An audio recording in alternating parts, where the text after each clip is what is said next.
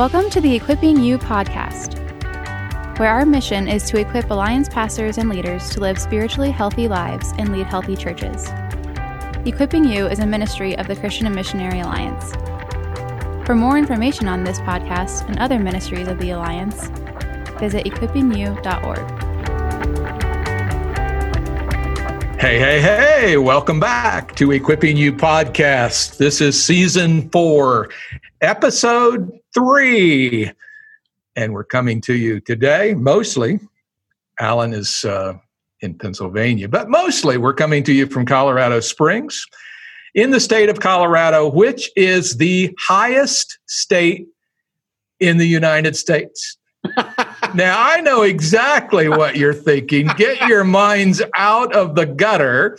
I am talking about average altitude or elevation. That's exactly why I'm laughing, Terry. Yes, it is 6,800 feet, average altitude in the state of Colorado. My wife and I live in a home at 6,920 feet, so we are well above average. I'm Terry. Really high. Is that what you're saying? That's right. Yeah. I'm Terry, and I'm the church ministries leader for the Alliance. I think I still am.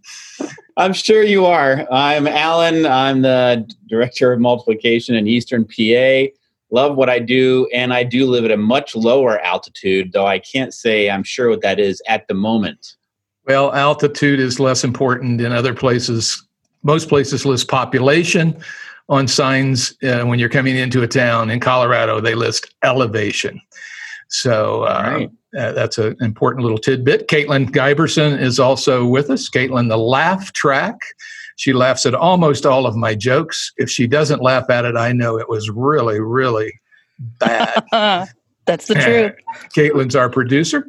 And today we are very pleased to welcome to Equipping You podcast, Katie Cole. Katie Cole is the author of the book, Developing Female Leaders. I would encourage you to put that on your read list. I read it, and it's very, very, very helpful. Doesn't matter what your polity position is, it's just a helpful book, and she really is balanced on that issue. Alan and I were at Exponential with 150 Alliance people and 5,000 others in March, just before COVID hit, when 5,000 people could still be in the same room. Yes. And Katie was one of the main stage speakers at Exponential. And so she's widely known, works on staff at Family Church in South Florida. So looking forward to that conversation today. So grab yourself a Sonic Real Fruit Strawberry Slushy and enjoy that as you cool off while we talk to Katie. Sit back, relax. Here we go.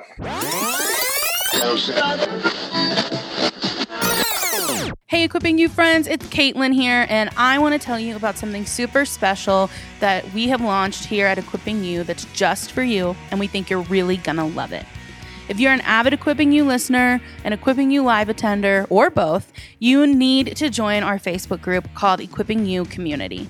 We love that on the podcast and at Equipping You Live, we get to empower you in your ministries. But we believe that for you to really see the true transformation of your leadership that you want, applying what you learn in community is key.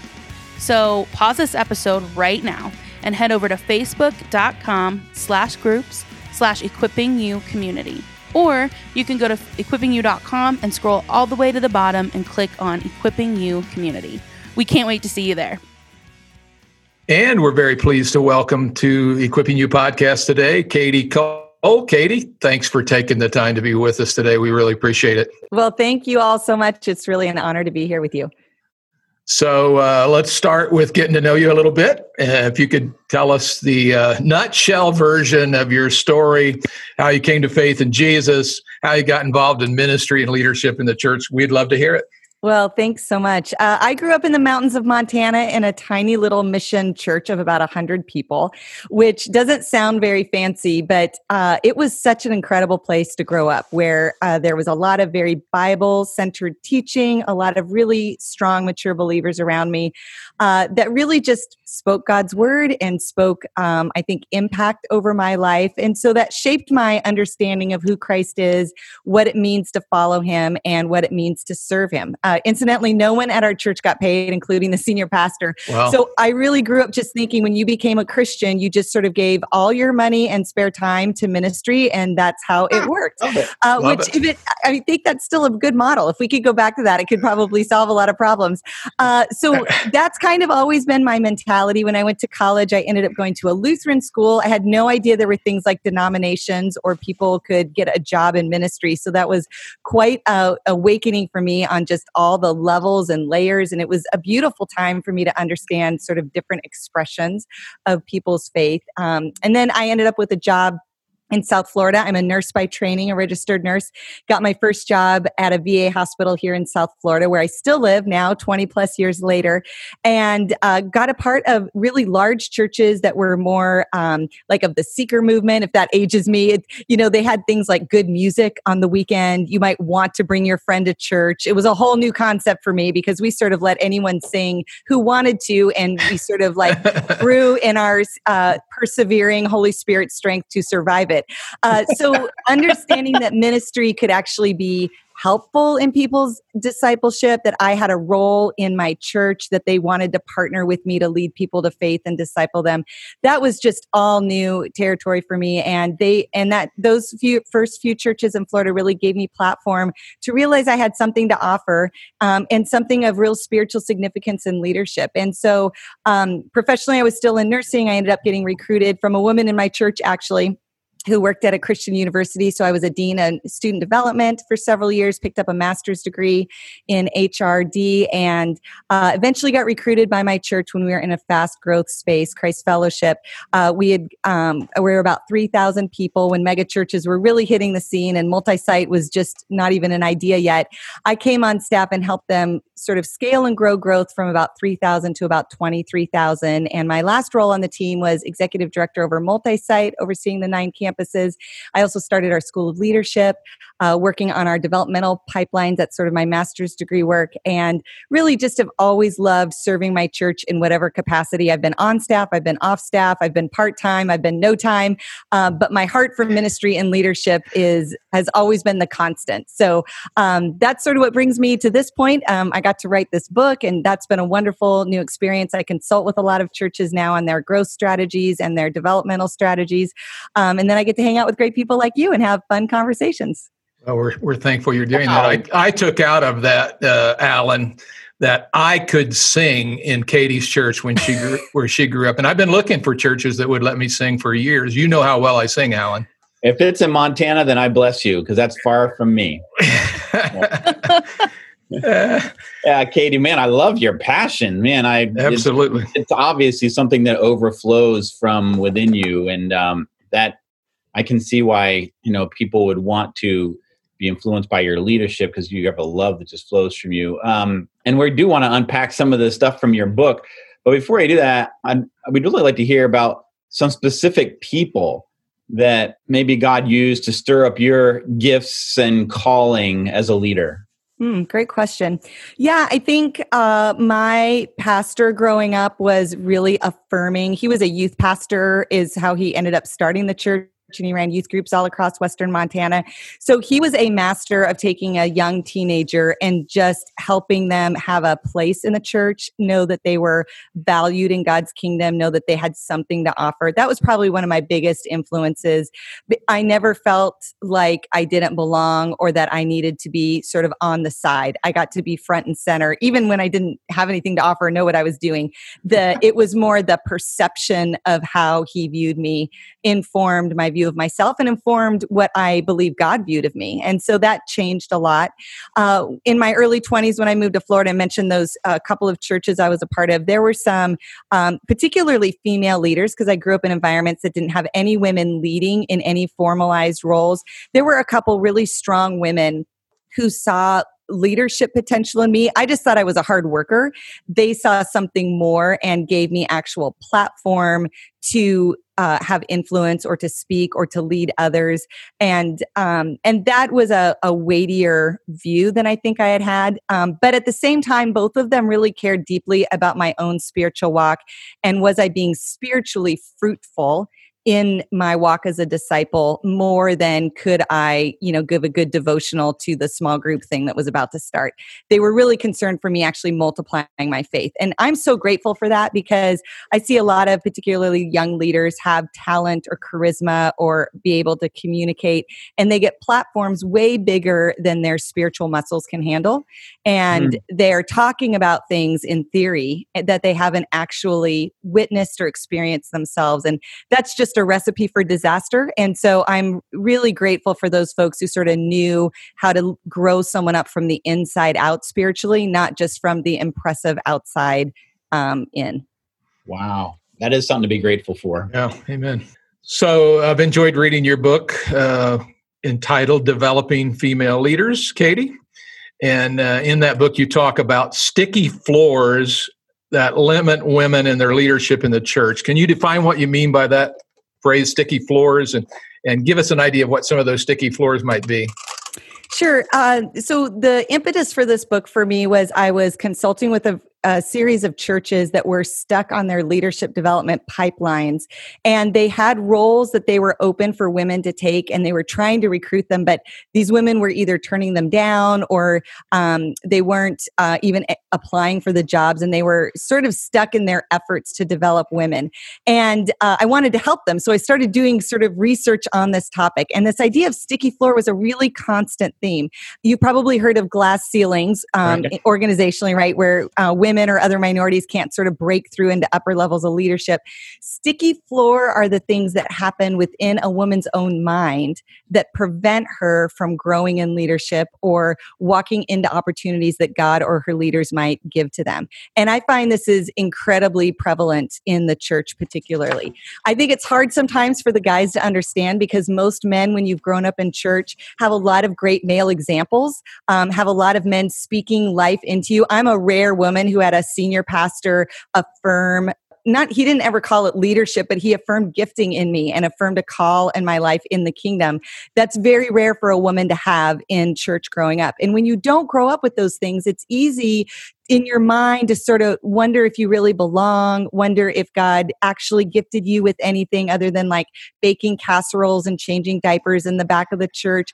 And if you don't see any other women or other people like you doing leadership, those messages, and really they're tools of Satan, they're lies that aren't true, but unless you've seen some other truth, we carry them with us. So one of the research pieces I talk about in the book is a study that was done on how men and women apply for jobs. When a guy applies for a new job or a volunteer role at a church, he looks at the job description, and if he feels confident of 60% of what's on the job description, he applies for it. He figures he'll get it. If he doesn't know what he's doing, he'll call his dad or Google it or fake it till he makes it. And, most guys apply for things and they're like, I'm going to crush this, Women, on the other hand, when they apply for a role, again, even a volunteer role, like being a greeter, they're looking at the job description, and unless they feel confident of 100% of what's on the job description from day one, they won't even apply for the opportunity. They won't put their name in their hat because they have such high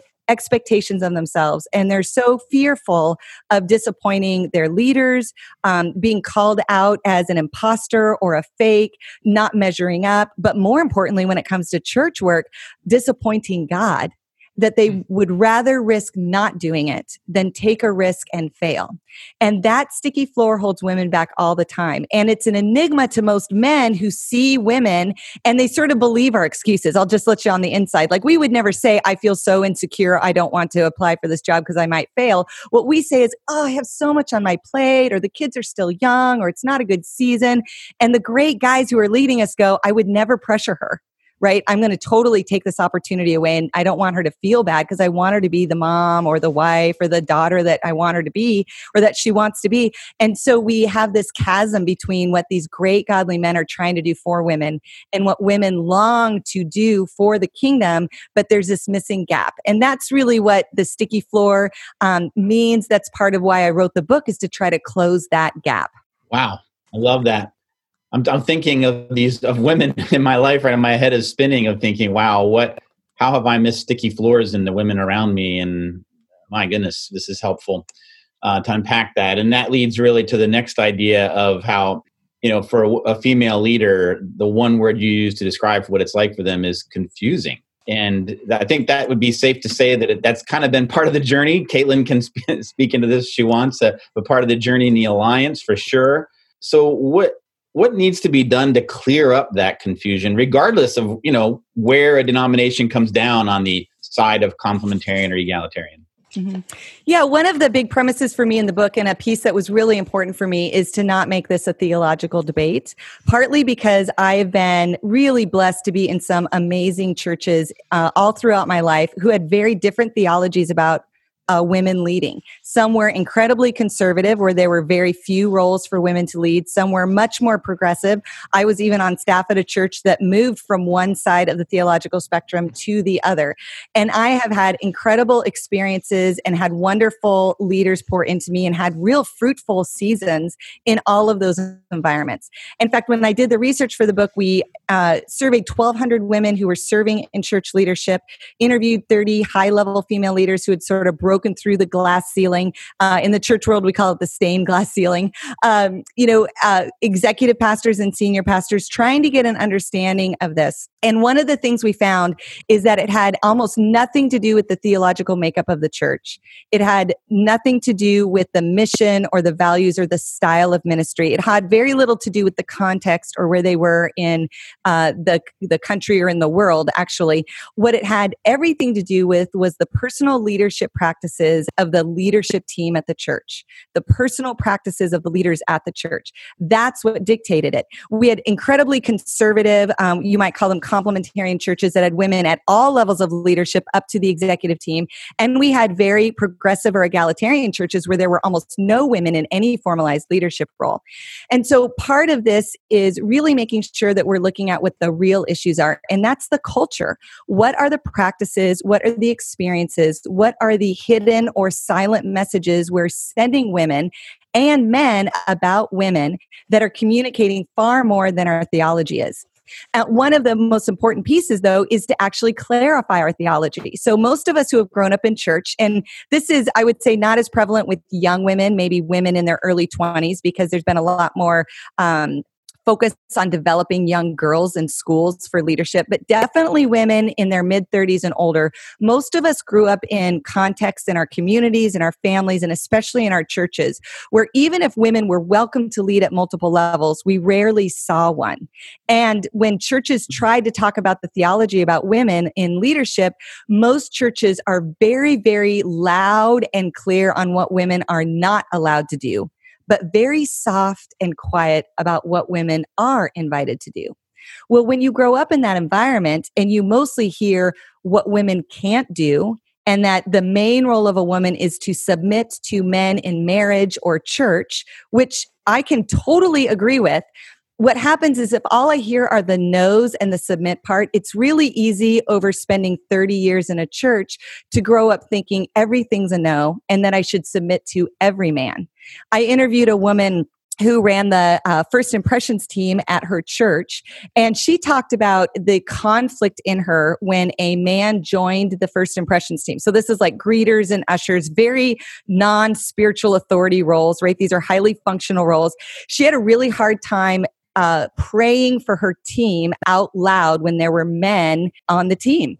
And it was a real barrier for her. And we had this whole conversation. I know her senior pastor, and I had a conversation with him, and I said, are you under the expectation that she would need to defer to a man in the room to pray at this team meeting over a team you've given her authority over? And he's like, absolutely not. But in her mind, she thought a man, even if he was a brand new believer or brand new to the church, should have more authority than her. No one told her that. That's not written down anywhere. Her senior pastor is actually aghast that she would think that, but because she grew up in this culture that was more about the no and more about the submission rather than the authority she carries as a believer and the yeses she's invited to lead and what spiritual leadership actually means and looks like in the church, she had no input on that.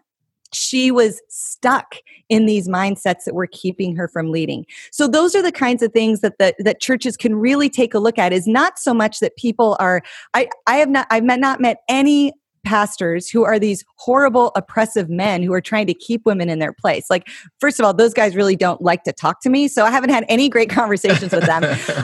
But I've met a lot of really good-hearted, godly, amazing male pastors who just aren't aware because their experience is so different. They just aren't aware that some of the practices going down under their leadership are sending messages that are the actual opposite of what they're trying to say. And so that's what the book is really the revelation of that research project that says, hey, here are the biggest missteps that we see in most churches. Take a look at it. Pop the hood of your church. Are you falling into the trap of any of these things, either from cultures you're a part of in the community that are saying things about women that you don't agree with? Your theology says one thing, but you haven't been clear enough on it. Or perhaps there's some practices and systems and languages you've inherited from the leaders who came before you that are communicating something that you're not even aware of, that if you just do a few tweaks, you can really make a significant difference, not only for the women in your church, but for your leadership culture and your leadership powerhouse to actually fulfill the mission that God has given you. Katie, I love that. Yeah, from just the perspective, I'm, sitting in my head and I'm like, yeah, all of that registers with me. I'm, like you were saying with, age and being younger, I'm 27 and, I spent the first 6 years of my 20s in student ministry. And, I had a lot of my girls that were, I was a, youth director underneath of a youth pastor, but even the senior pastor would say, like when he would introduce me to people, oh, well, this is our other youth pastor, Caitlin. And, our students loved, talking to me about these things. And I had young girls that were like, I didn't even know, women could do this in church. I had students that were, first generation Americans from a, conservative Hungarian background. So that wasn't a thing in their context. And they would, I was pretty set in what I was allowed to do until they would ask me, so Caitlin, what can, women do in the church? And I had to kind of sit and think, and I'm like, oh, I don't know how to answer that. Like, I know what I'm allowed to do, but my experience is so different from others. So that confusion, even though my personality, I'm okay with questioning and asking to find those things out. I know many women aren't, but even though I still was like, oh, I'm not sure here. So I could totally see for so many women that I've talked to and young girls that are looking to try to figure these things out and navigate, that any small amounts of things we can do to get rid of that confusion or clarify, I think are huge. Right. And clarifying theology is actually one of the most important things that we can do, because really it is based in that. Even though it wasn't the primary reason why women were or were not in leadership, it's still an important place to start, because most godly women who have been walking with the Lord a long time, who love your church, who have good leadership, mature, especially spiritual leadership or spiritual giftings in leadership that you want to utilize, most of us know there is a theological line somewhere.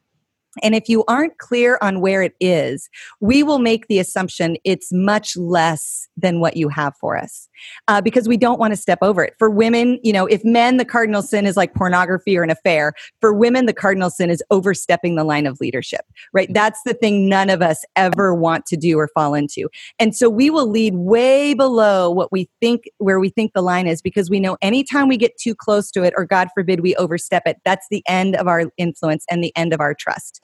Not only among you, but among other women in the church. And so we will lead way below that. Now, I'm not saying you need to do a big 6-week, sermon series on what women can and can't do in the church. That's not the way to actually address this. But if it's unclear in your church, if your leaders don't know, if most of the women who are trying to lead aren't clear, if you can just bring some information and some areas, again, not super loud on the no's, but super loud on the yeses, it will be amazing what you will unleash unleash in women in your church. Very helpful, Katie. And so clearing up confusion is a big piece of what needs to happen in churches. What are some other key things that a church, a ministry, a male leader can do in order to recruit and develop female leaders?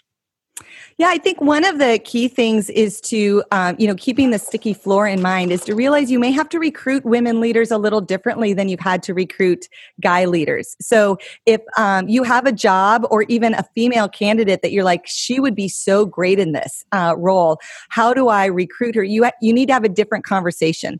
It might be that you sit down with the job description with her and say, here's what I see in you. You're already good at this. By the way, we will train you. We're going to give you 6 months to shadow someone before we're going to hold you accountable to anything.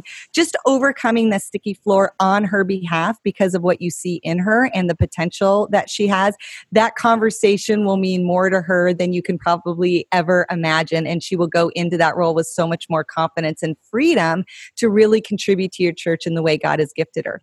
Another area would be to look at how you recruit people into ministry roles in general. One of the most underutilized systems is the spiritual gifts that God gives us in Romans 12 and 1 Corinthians 12. If you look at that, there are some clear giftings, and really great churches orient their volunteer and leadership roles around those giftings. And if you can help all your members know what their top spiritual gifts are and what roles in the church that matches them to, it helps melt away the gender biases that most women come into ministry with. So if they identify that they have a gift of shepherding, or they identify they have a gift of teaching or of leadership or of mercy or of prayer, they know that they belong on the real team. They don't belong on the women's version of that team, which is what most of us can easily assume unless you help us know we have a real place in the church. The other piece is, as male leaders, particularly for the women you see with great leadership potential. And I should just clarify, I'm not a fan or an advocate of every woman being in leadership, just like I am not an advocate for every man to be in leadership. So I'm not talking about the woman who's like late to church and her kids haven't been fed breakfast and her car breaks down all the time. I'm not talking about that woman who like can't organize herself out of a paper bag. I'm talking about the women who are leaders, the women who have it together. They're like running schools and building businesses and organizing the PTA and have their act together. These are the people you want in leadership. And mature women, not someone who just came to Christ who's full of energy and can articulate things well on stage and looks good in front of a camera. I'm talking about godly, mature women with mature giftings who are ready to be released into the kingdom.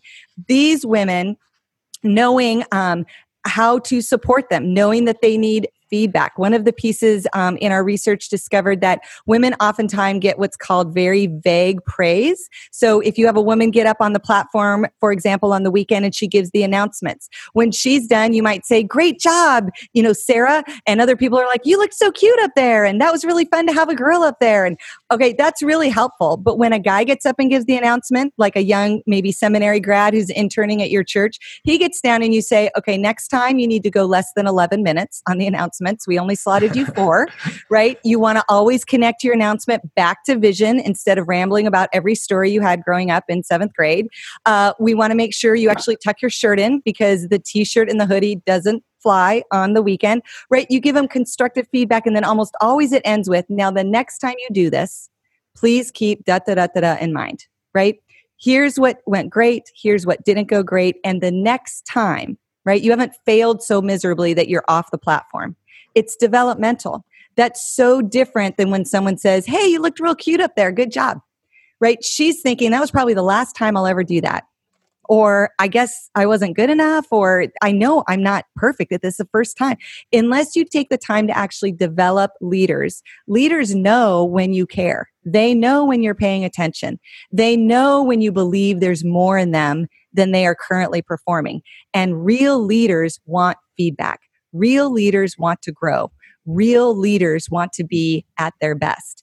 If you have a female that can't handle criticism, you probably don't have a leader, or you have someone who's really actually needs to be recentered in her identity in Christ. Now, feedback is never fun, right? But women can take it if they're a leader, just like a guy can take it. Go soft on the people who can't take it, but give it to the leaders because they long for it. Wow. Great stuff. I feel like I'm going to have to listen to this 3 times later and then read the book and then listen to it again and then make an outline and steps to do. So this is really, really practical and helpful. Very grateful. Can't wait for our pastors and church leaders to listen to it. One of the intriguing concepts that might be counterintuitive for our listeners is in your book, you talk about the need for female leaders, for male mentors, male sponsors, and female coaches. Can you unpack that for our listeners? Sure. One of the challenges for developing women is that many of us have a mindset, which is from scripture, from a spiritual discipleship standpoint, that men disciple men and women disciple women. And I believe that. It's in God's word. It's incredibly effective. The challenge is, there's 2 challenges. The first one is a side note that I just feel responsible to say, that in an LGBTQ world, men traveling and discipling only men one-on-one is no longer above reproach. And so that system that we've created based on that scripture doesn't actually provide the protection or the effectiveness that it used to in the 1940s. And so realizing that we have to rethink how we apply that in our today's day and age and culture is an important piece in general. Secondly, what happens with that is that if the majority of your leadership roles, which if you're 90% of the churches in America, almost all of your formalized leadership roles are held by men. If men only develop men, that means they're only handing off leadership to other men, and there's not a way for a woman to break through. The only women, in fact, the women who I interviewed who had sort of broken through that glass ceiling, every single one of them had some sort of leadership and professional development happen outside the church by some other organization that then they were able to bring back into their higher level leadership within ministry. The ministry itself did not have the pipeline developed to actually grow them into their full leadership potential. So that's where the breakdown happens. And so in order to shift this, what we really need is not for women to start developing more women. What we need is for the leaders, the people in leadership. If it's a woman, great, but chances are it's the guys. What we need is for the guys to expand their repertoire and look for the people with leadership skills. I will tell you, as a woman with some leadership gifting sitting in my church, when I see all the full-time paid pastoral staff take out to lunch the guys who are mediocre leaders, and I can't even get a meeting or some feedback or any sort of developmental content, and they're spending all their time pouring into these guys who are going to only make it to a 4 or a 5 at their best, it is incredibly disheartening. But you shift a little of that attention to just bring in, again, the top level female leaders. You don't have to spend all your time with every woman, but the ones who have potential, spend some time developing them. So the 3 things I talk about is mentoring. This is not spiritual discipleship mentoring. This is leadership mentoring. Mentoring is a more personal relationship. It involves a lot more conversation.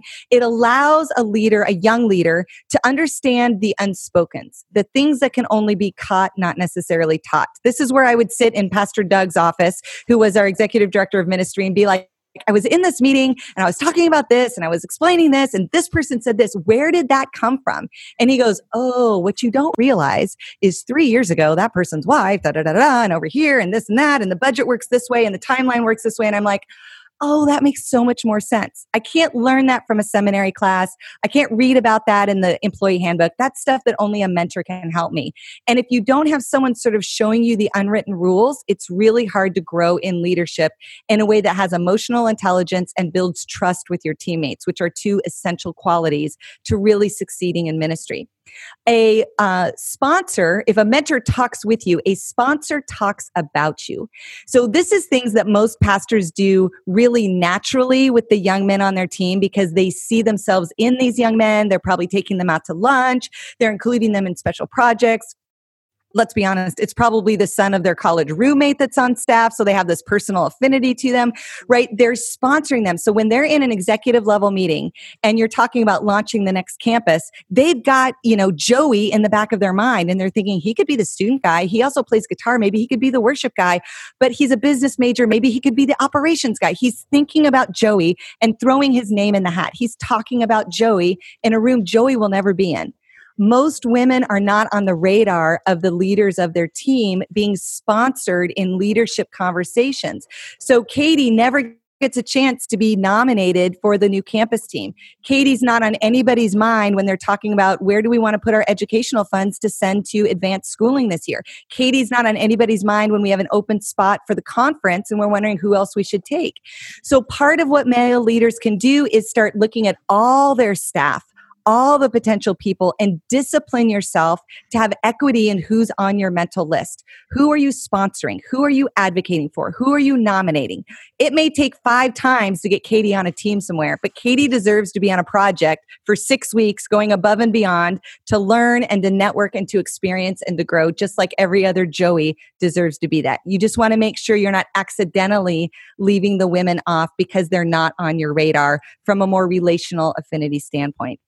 So that's mentoring, that's sponsoring. Those are 2 things that men really can step up. I like to say that you guys hold the keys to the leadership kingdom. You can unlock doors for women. We cannot unlock doors for ourselves. And this is not a new skill, by the way. You all have been doing this for decades, really fruitfully. I just want to challenge you to expand it so that you're including women and other minorities, racial minorities, age minorities, physical ability minorities. Just make sure you're being expansive and including everyone in your congregation, not just the people you see yourself in. And then the last part is coaches. And by the way, every leader, male or female, whatever your age, needs mentors, sponsors, and coaches. Usually this all comes packaged in one great guy boss.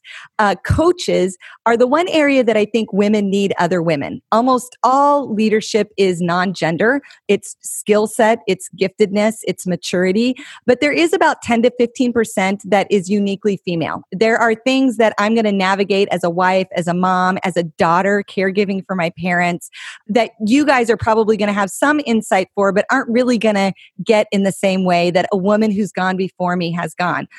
Right now, most of our churches don't have great women coaches. And I use the word coach because it really needs to be someone who knows what they're talking about. It can't be the good-natured woman, older woman in your church who's been a faithful prayer warrior who feels called to develop women. I know so many women who have that calling who have not led anything in their entire life. That's not who I'm talking about.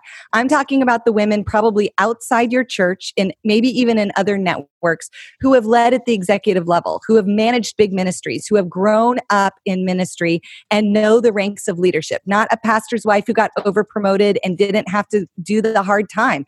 I'm talking about women who have been through the fire and been refined and are still faithful and fruitful. Those are the coaches that women need because they need to see the potential of who they can become. And they need someone seasoned to be able to give them practical advice that's really realistic and actually helps their life be better. Good stuff, Katie. I appreciate you differentiating those things. Yeah. So, while we're sorry you've had negative experiences along the way as a female leader, we're confident that you probably have. And by sharing those, you might be able to help male leaders avoid some pitfalls, and perhaps it'll be a little bit of balm for female leaders who have experienced some of the same things. So quick story or 2 about experience you've had or experience some female has had that would really help us say, oh, we need to do that differently. Sure. Well, there are a lot of stories. I do just have to say I've had wonderful leaders and wonderful experiences. And so even when I share some of my negative stories, it's far outweighed by great experiences, but they are important to learn from. So I'll just tell some of my own stories. And I was hired in my first job, really one of the first female leaders to be operating. I worked directly for the executive pastor and senior pastor. I was in some of the executive meetings. I replaced a man who had my role before, but they still weren't quite sure what to call me. So I was the special assistant, which there's nothing more confusing than a girl title to really set you up to have authority and lead with what you've been called to do. You know, I navigated that. It was fine. I found out later when I made my first hire, I was handing over the First Impressions ministry to a man who had worked for me as a volunteer for quite a while. He was a wonderful leader, much older than me. And when he got hired, he had twice the benefits that I did. He got higher percentage of his retirement matched. He got full insurance benefits for his entire spouse and family. I got insurance benefits just for myself. And he came to me and said, I'm so excited about these benefits. Thank you so much for being so generous. And I'm thinking, that was really generous of us. I should figure out about that. So I went and talked to them, and, my leaders were great, but we were a part of a system that if you were a man and worked full time, you were called a pastor, and pastors got pastoral benefits. By the way, he also got a huge tax deduction that I knew nothing about when I negotiated my salary coming in from the university system. And so my leaders were wonderful. I raised it to them. They corrected all of those things. They were very apologetic. So it wasn't a known discrimination against me. But I do know many women who find out these things about their salary or benefits and maybe don't have the confidence I did or don't have the approachable leaders that I had in order to be able to raise the issue. Even then, some of the ways that I think congregations view women different, unless there's clarity around titles, it's really easy to question when a woman is leading, even if she's been given the authority and the responsibility.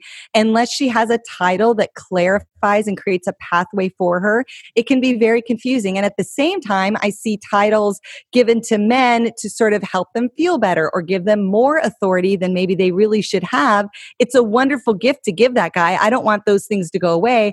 I just would also like to see that happen for more women. If we're holding them responsible to certain goals, we have to also give them the authority to reach those goals. One other piece in those early ministry years, again, my leaders were great about it, but there was a partnership that they forged with a university to come give seminary classes on campus during work time.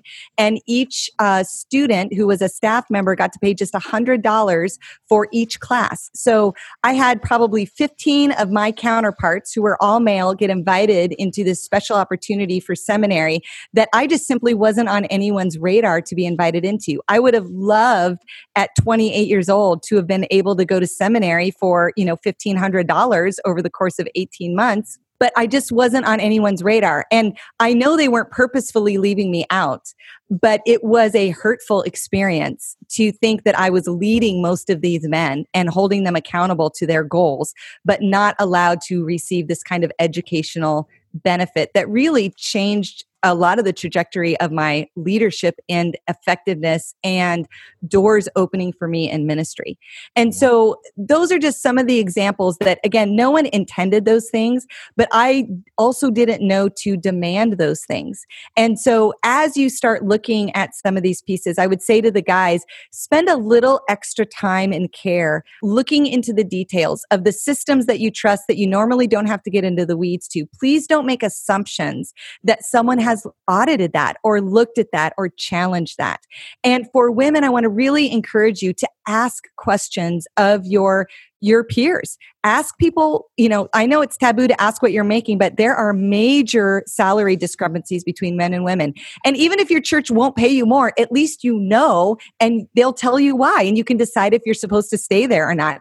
But ask questions, find out what people's benefits are. I wish I had, instead of questioning my ability to manage my budget when I was 30 years old, I wish I had asked, hey, how can you afford a vacation for 2 weeks to Disney with all your kids? Like, I'm schlepping it in my mom's basement and I have to use points to get there, right? I'm thinking I must not be managing my budget correctly, or, I'm just trying to add it up and it's not adding up. But I didn't realize that the rich donors of the church give free vacations to their pastors all the time. Well, a lot of people could have had the opportunity to help all of us as staff members receive the benefits of church, right? And I'm not saying that I missed out on it. I'm just saying it would be, I should have asked, because I have a feeling if I had have just asked the question, my friend Sean would have gone to that guy and said, hey, have you ever thought of giving a gift like this to Katie? He would have done that for me, but neither one of us knew there was something unfair or unequal going on. Wow. Woo.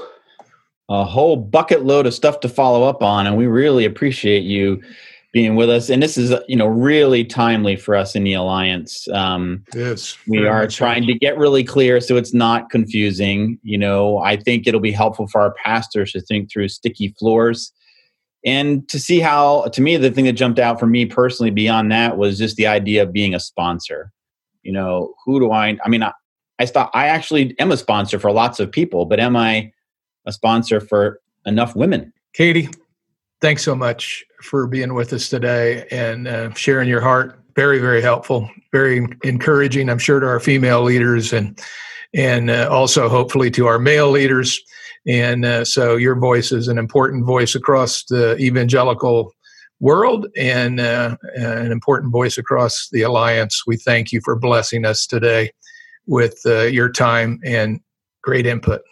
Well, thank you so much. And I just want to encourage you and your listeners, many of us, we didn't create these issues that we're leading, but it is our responsibility. And I just want to celebrate the fact that you guys are leaning into the minefield of this. You're wrestling through it. It's the right thing to do. So please keep going.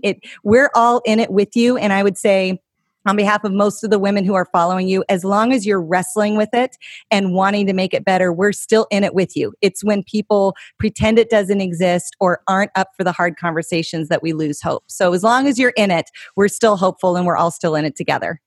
That's a great word of encouragement, and we really appreciate it. Really appreciate it. Thanks so much. Great input, Katie. Thanks so much. Thank you all. Hope we get to do it again sometime. Well, that was just outstanding. Sure was. Articulating so many good concepts about helping us raise up and develop female leaders in the church. Caitlin, what'd you take away from what Katie had to share with us today? I love this conversation with Katie. I've read her book, and to hear her articulate it as well is really meaningful. It's a lot of the points that she made were things that I've either experienced or I've heard from other women in the church. So especially talking about sticky floors, I think that's that's the thing I see the most when it comes to just hindrances for women, and that makes me sad that it's themselves. So I think it's great to hear this perspective and to educate this way. Indeed. So, Alan, what should our listeners do if they really appreciated and benefited from this podcast? Well, I'm glad you asked, Terry. Yes, I'm glad. I'm glad you're glad I asked, Alan. I'm glad that you're glad that I'm glad. Oh my, we better stop. Okay, enough is enough. But let me just say that I think it's they should definitely know by now that they should be sharing these. And actually, with the conversations we have in the Alliance right now, and Katie pointing out that we need to take away confusion and pursue clarity, that this is a great episode to listen to and to share with your friends, your pastor friends, church leaders, to make sure that we are giving women the best opportunities to lead within the polity that God has called us to. So pass it around, share it. It's good. It's great. Ah, man, it was like a fire hose. So this is definitely, listen to it a couple times, share it a couple times. Really good stuff. So we really thank you for listening. We're grateful for those who listen episode after episode, and hope you're still benefiting from the podcast. Hey, if you ever have ideas of topics or guests that you'd like us to interview, shoot those our way. Meanwhile, we look forward to seeing you on the next episode of Equipping You Podcast. Until then, keep the faith. Thank you for joining us on this episode of the Equipping You Podcast. If you liked this episode, please consider subscribing and rating our channel. We hope you will join us for our next episode. For more information on this podcast and other ministries of the Alliance, visit equippingyou.org.